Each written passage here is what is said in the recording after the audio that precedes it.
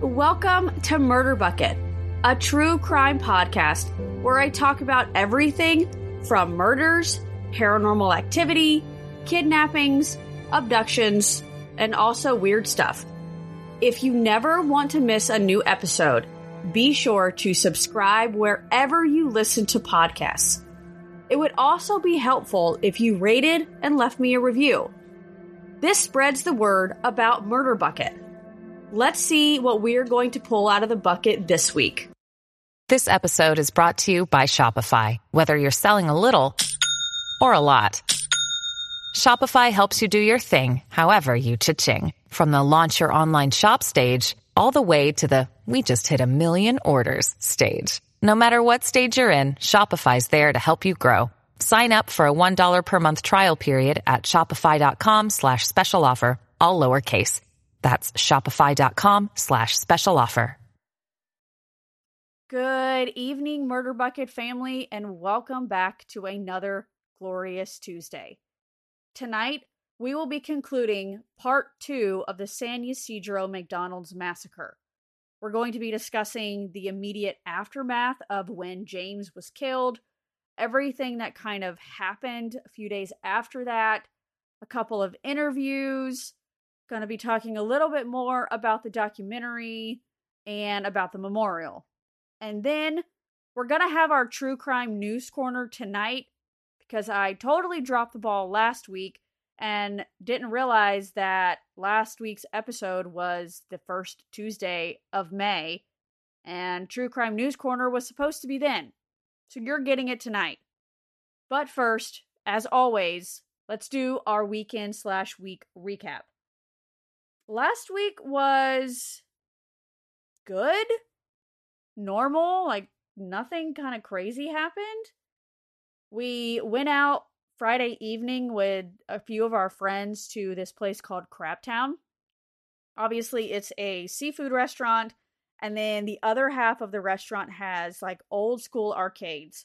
So we had an absolute blast hanging out and drinking and playing like Pac-Man and Street Fighter and racing cars and all those kinds of things.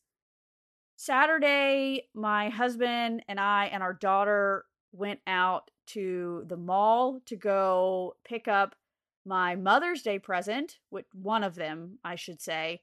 I asked for a new pair of Vans, so I got to go pick those out. And I just got the black, like classic tie, the lace-up ones. And then we kind of just walked around a little bit. And then we ended up at another mall and went to go look for a kitchen appliance. It's not really a kitchen appliance. It's just like a kitchen tool, I guess. It's a food mill. I don't know if you know what that is, but I make my own vegetable broth. I save all of the scraps from when we cook anything. So like any vegetables that, like the scraps that you should normally throw away, like the ends of asparagus or zucchini or an onion peel or anything like that, I save it. And then I boil it down and I make vegetable broth. But I haven't really figured out a good tried and true method of extracting all of the juice from the scraps. So we tried a food mill. That seems to work okay. I tried it on a really small batch on Sunday, and it seems to work pretty well. Sunday was Mother's Day. We went to church, and then we came home and just relaxed. We hung out. We watched a few TV shows. We had lunch and then dinner, and nothing too exciting there, which is really what I wanted. So then it was Monday, and work was normal.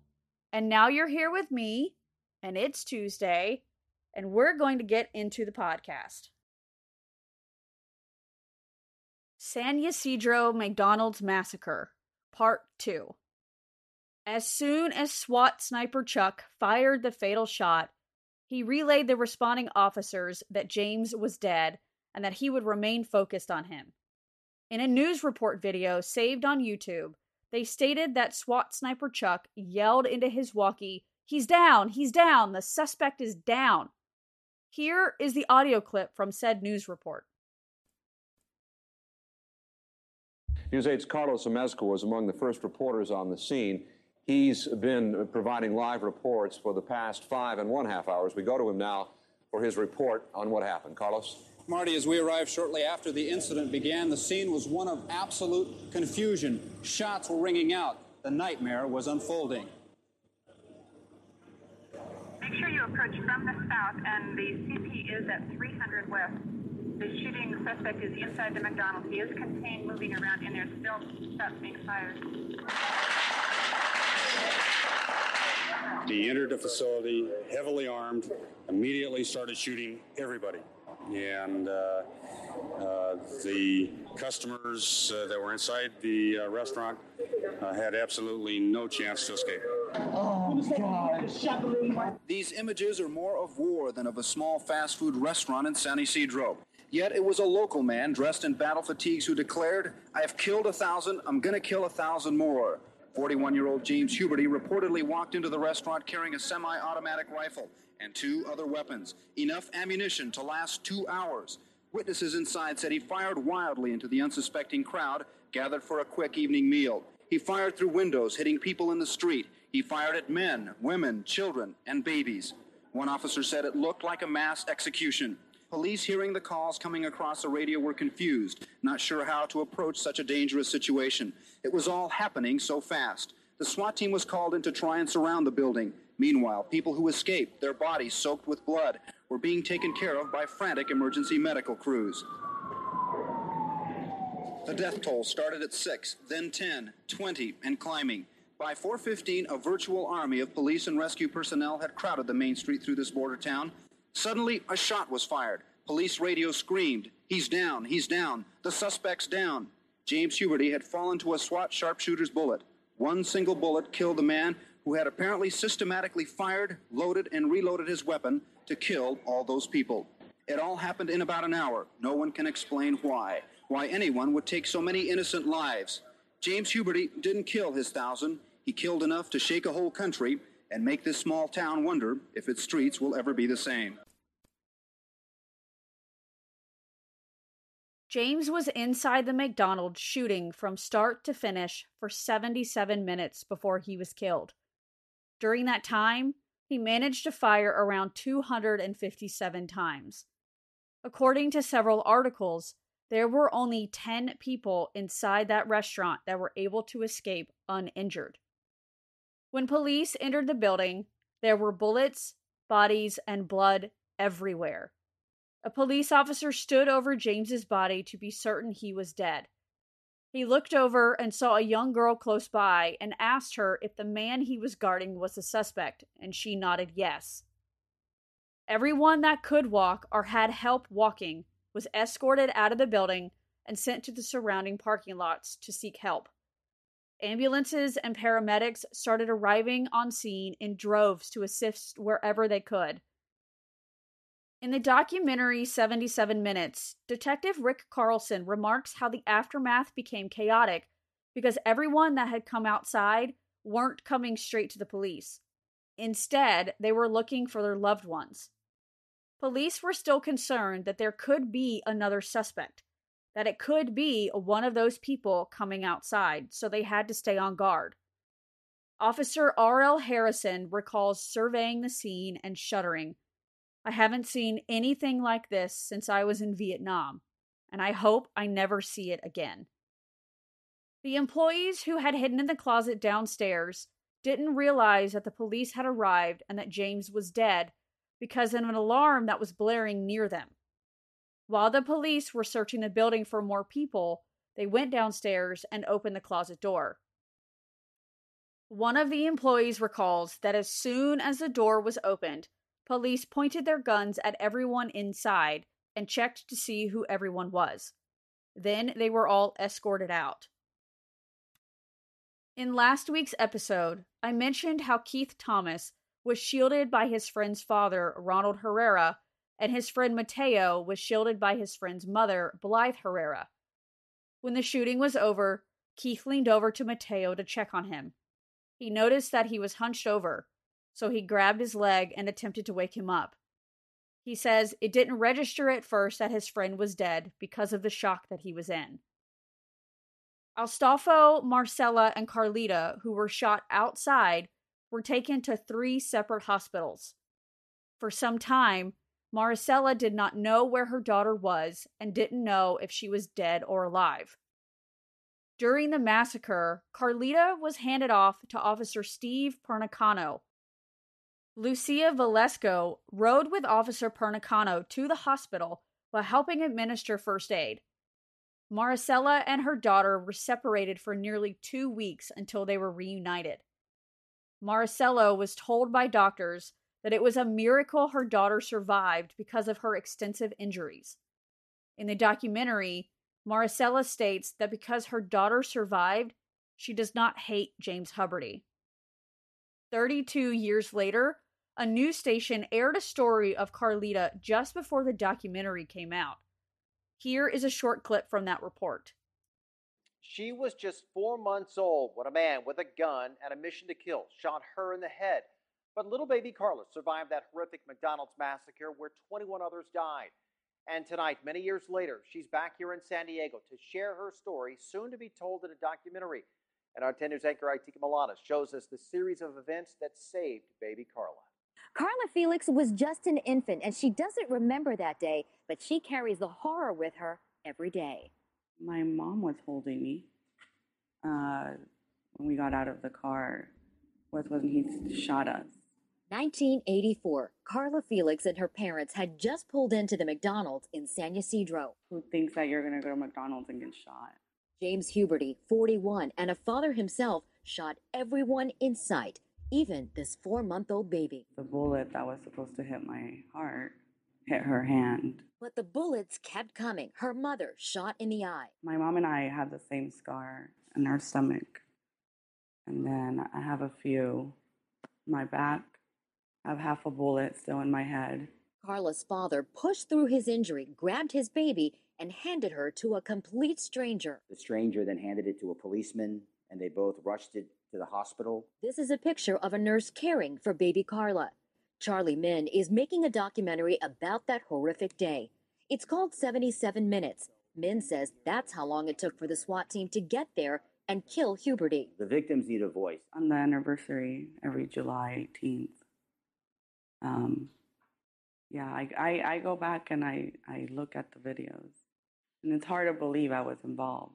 No memory of what happened to her, but the scars still with her, emotionally and physically. I do believe I'm a miracle child, like for 4-month-old to get shot and survive. Before any of the bodies were removed from the scene, a police film crew took video. They walked around identifying each victim and gave a verbal report of their wounds, their age, what they were wearing, and their ethnicity. This can be seen in the documentary. An article that was printed in the La Prensa newspaper claimed to have inside knowledge that keys to several SWAT vehicles were missing, which made the SWAT team take longer to arrive on scene. Former SWAT commander Jerry Saunders states that the author of the article, Daniel Munoz, made it up because he had some tension with Jerry at one time. He also claims that many of the articles printed in the newspaper are not based on facts, but rather opinion and emotion. One day after the massacre, news reporters visited James's father in Mount Eaton, Ohio. Their hope was to gain as much information as they could about his son. During his interview, he talked about his son's childhood and their religious background. He stated, "Yesterday was the worst day of my life. I feel so sorry for those people." And then he began to weep. The McDonald's Corporation temporarily suspended all television and radio ads for several days following the massacre. Rival fast food chain Burger King also temporarily suspended all forms of advertising in an act of solidarity. Because of how many people had been killed during the massacre, local funeral homes held wakes for each victim at the San Ysidro Civic Center. Mount Carmel Church held back-to-back funeral masses in order for the dead to be buried in a timely manner. James's 2 daughters and his wife were interviewed in October of 1984 by the San Diego Union. Zelia states that she will partly remember her father as a very nice person, loving, gentle, and kind. Another part of her will remember him as a violent person. Etna is quoted saying, "It's rather a difficult thing to forget. I always figured there was a good possibility of him killing me one day. He did point a gun at me once. I didn't become afraid for the girls until after February when he became angry with Zelia. She went flying into her bedroom with an Uzi pointed at her." Zelia states that she misses their walks, bike rides, and shopping trips together. She is quoted in the same article saying, "I'm different from other children because they'll never know what I saw. I thought I was in a nightmare, but I knew it was reality. To shoot people, little babies, that would be quite ill." Zelia and her mother drove past the restaurant shortly after the incident happened to pick up her sister. They could see the dead and the wounded. At the time that the article was printed, Etna and her girls lived 4 miles from where the massacre took place, and her girls attended school under assumed names. On July 25th, 1984, a McDonald's spokesman stated that they would not be reopening the restaurant. Several workers had arrived before dawn and took down the distinctive golden arches. In an article in the WashingtonPost.com, Andrea Scorepa, a San Ysidro community leader, is quoted saying, "In our culture, the grieving stage of death is much more ritualized. In our kind of extended family culture, it becomes a family feeling of what's been done has been done to all of us." McDonald's president Mike Quinlan stated, "We are considering the sentiments of the community. Some people wanted us to reopen, and some people opposed it." The massacre prompted the city of San Diego to assess the tactical methods by how they responded to incidents of this nature. The police department increased the training for special units and purchased more powerful firearms in order to better equip law enforcement to respond to scenarios of this magnitude. On August 2nd, San Diego Police Chief William Callander held a press conference to disclose the results of the inquiry into their response to the massacre. The inquiry found that although the SWAT team was delayed by traffic, the police acted appropriately in their method of response. He stated that the suggestion for the police to storm the restaurant would have been ludicrous and added that the officers were unable to obtain a clear view of the gunman because when the windows were shot, it created a spider-webbed pattern making visibility in direct sunlight almost impossible. He finished the conference by stating, "I believe the operation was handled the way it should have been handled." He was then questioned in regards to James's motive and if he knew why he did it. He stated that there was no notion of racial motive and simply stated that he didn't like anyone. McDonald's then made the decision to demolish the building on September 26th. After it was demolished, the grounds were then donated to the city with the stipulation that no restaurant could be constructed there again. Etna was then interviewed in an article on APnews.com a year after the massacre. She and her daughters have moved twice since then and have been enrolled in several different schools.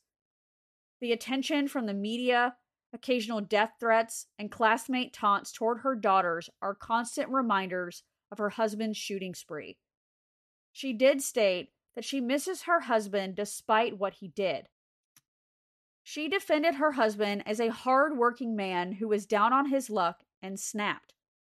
Regarding whether she was worried about residents harboring hostile feelings toward her, she is quoted saying, "I really don't know what they think, and I really don't care.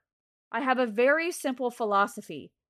People live because they don't die, and some days I say they live because they're not lucky enough to die."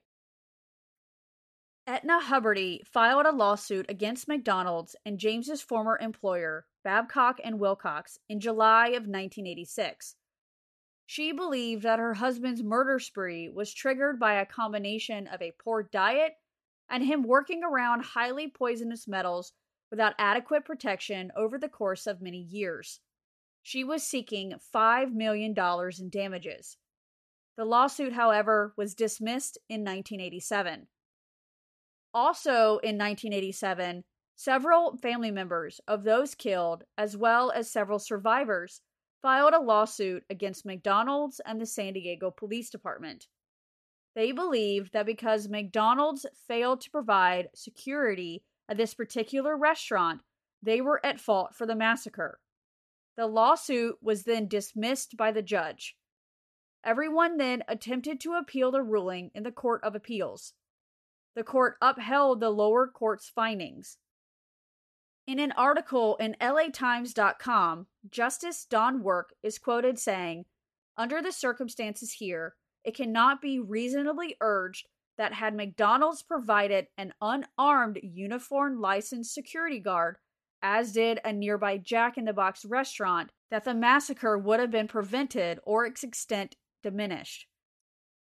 The record defies such a conclusion. Rather, it paints a portrait of fermented, mentally unbalanced man bent on murder and self-destruction, who viewed the nearby McDonald's restaurant with his binoculars from his apartment, kissed his wife goodbye, and stated that he was going hunting for humans.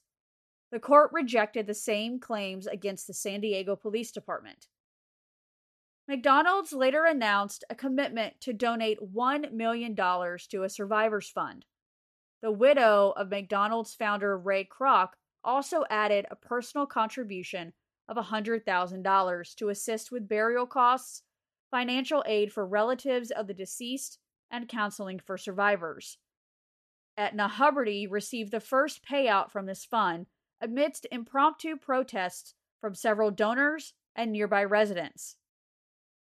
The city of San Diego struggled with trying to come up with a plan to convert the site into either a memorial park or a shrine for several years. It wasn't until the land was sold in February of 1988 to Southwestern College for $136,000. In the settlement documents, there was an agreement that a 300 square foot area in front of the campus had to be set aside as a permanent memorial for the 21 victims. The memorial was unveiled in 1990. It consists of 21 hexagonal white marble pillars ranging from 1 foot to 6 feet in height, each bearing the name of a victim. Former Southwestern College student Roberto Valdez designed the memorial. He is quoted in an article saying, "The 21 hexagons represent each person that died, and they are different heights, representing the variety of ages and races of the people involved in the massacre. They are bonded together in the hopes that the community, in a tragedy like this, will stick together like they did." Zelia had her first interview in more than 30 years with Vocativ in 2015. She is quoted in the article saying, "I had a perfect view of it. I saw the car there. I saw everything. I saw people I knew, who I went to school with. I wasn't thinking anything that time except better them than me. I know that's a horrible thing to say, but as a 12-year-old, that's the sort of thing you think of. But if I could go back in time, I probably would have killed my father before any of this would have occurred. There's not a day that goes by that I don't think of it or relive it. Sometimes, just a sound or the temperature will bring the memory back. I see it all over again." Zelia gave this interview to give advice to the daughter of the San Bernardino terrorists. She fears that their daughter will face the same backlash that she, her sister, and her mother did. She states, "People do not receive the same kind of community support that they would if a family member had died in a car crash or had a heart attack.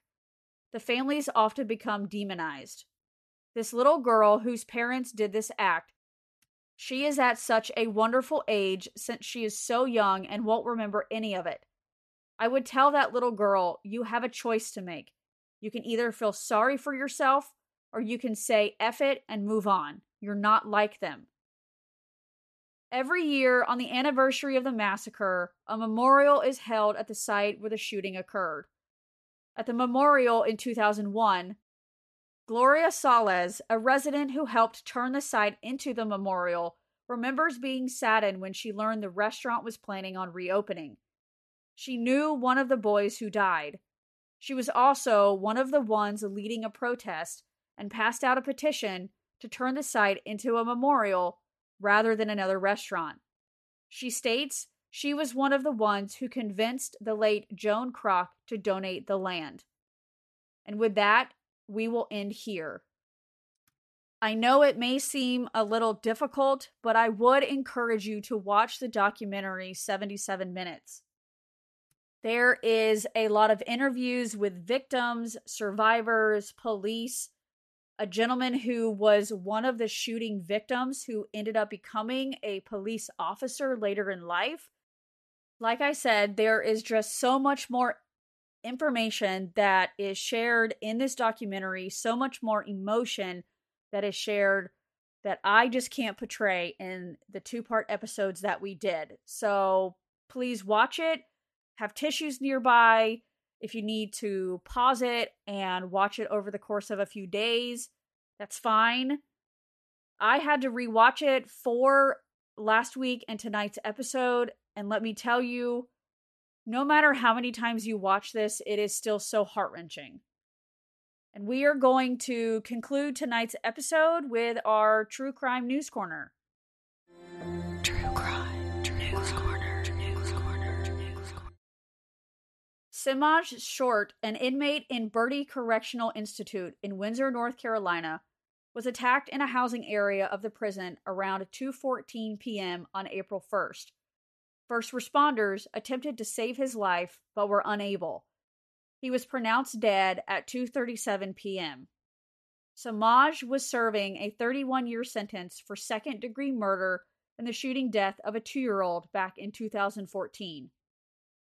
Mawa Dumbia of Newark, New Jersey, was last seen alive on October 7, 2016. Her remains were found on April 19, 2019, and she was positively identified in November of 2021. Khalil Wheeler Weaver of Orange, New Jersey, was sentenced in the murders of Robin West, Joanne Brown, and Sarah Butler in December of 2021, just 1 month after Mawa's body was identified. Khalil was charged with the murder of Mawa on April 4th. A Manhattan jury found rapper Kid Creole guilty of manslaughter on April 7th in connection with the 2017 fatal stabbing of a homeless man on the streets. His sentencing is scheduled for May. Romance author Nancy Crampton Brophy, who was charged in the 2018 fatal shooting of her husband, had her murder trial begin on April 5th. The prosecutor believes that Nancy's motive to kill her husband was a $1.4 million insurance policy. In 2011, Nancy wrote a blog post titled, "How to Murder Your Husband." Eddie Dezzine, the actor who played nerdy teen Eugene Felskine in Grease, was arrested on April 8th after police say he made an unwanted entry into a nursing facility and refused to leave the property when told to do so. He has been charged with 4th-degree burglary, 2 counts of trespassing, and 1 count of disturbing the peace. New York Lieutenant Governor Brian Benjamin was indicted on April 12th on charges including bribery and related offenses in connection with his alleged participation in a scheme to obtain campaign contributions in exchange for securing a state grant. 10 people were shot while riding a subway in Brooklyn, New York on April 12th. Police identified the shooter as 62-year-old Frank James. As the N train was between stations at 59th Street and 36th Street, seated in the second car in the rear corner was a dark-skinned male. As the train pulled into the station, witnesses say the man opened up 2 smoke grenades, brandished a Glock 9mm handgun, and then he fired that weapon at least 33 times. 3 years after he was arrested and charged with sexually groping several women in various nightclubs and restaurants in 2018 and 2019, Cuba Gooding Jr. has pleaded guilty on April 13th during a courtroom appearance. 16-year-old Connor Jack Oswalt, an autistic teenager who went missing in California in 2019, was found in Utah on April 14th. Summit County Sheriff's Office stated receiving reports of a man pushing around a shopping cart. They were concerned because he had been sleeping in front of the store. When officers approached him, they asked if he wanted to sit in their car to warm up. Even though Connor Jack wouldn't tell the officers his name, he did allow them to scan his fingerprint. It showed a warrant out in Nevada. The officers combed through the National Center for Missing and Exploited Children database. His name and picture came up as missing from 2019. He has since been reunited with his family. 7 Fort Bragg soldiers who last saw a colleague alive before his severed head was found along a North Carolina shoreline in 2020 are now facing court-martials this summer on charges of conspiracy and other crimes. The New Jersey Catholic Diocese has agreed to pay $87.5 million to settle claims involving clergy sex abuse, with some 300 alleged victims in one of the largest cash settlements involving the Catholic Church in the U.S.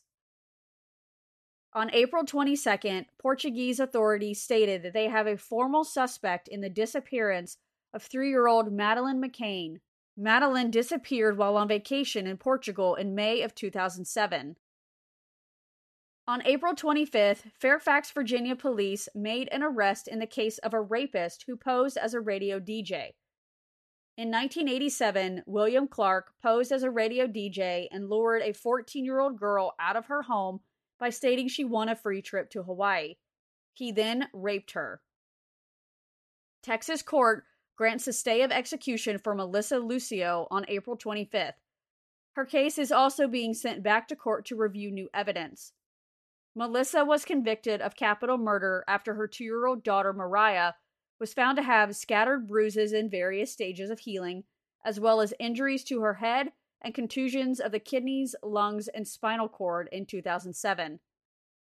And finally, on April 28th, a Dallas County jury found suspected serial killer Billy Chimurmur guilty of capital murder. He is said to have preyed on dozens of elderly women in the Dallas and Collin County areas. He will spend the rest of his life in prison and could face additional trials. That concludes our True Crime News Corner, but please take a moment to listen to this promo from my friends at the Death by Champagne podcast. Have a great evening.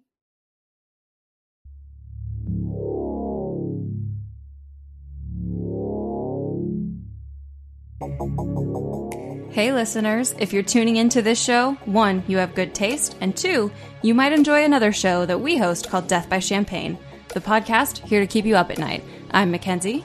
And I'm Olivia. We have topics in all realms. From the reality of true crime to the depths of the occult, we have dozens of episodes to binge that range from hair-raising scares to infuriating miscarriages of justice. We've covered everything from the origins of Satan to the crimes of an unidentified serial killer in our hometown of St. Louis. Other episodes include tales of unsolved mysteries, murder investigations, disappearances, cold cases, hauntings, folklore, and people in history that are stranger than fiction. In Season 3, you can join us for a true crime book club, giving in-depth coverage on cases living in the darkest corners of our bookshelves. Our first multi-part series is on the crimes of Gary Ridgway, focusing on his family, victims, and survivors. So grab your cat keychain, surround yourself in a salt circle, lock your doors, and unlock that phone. Hail Satan! And pop some bottles.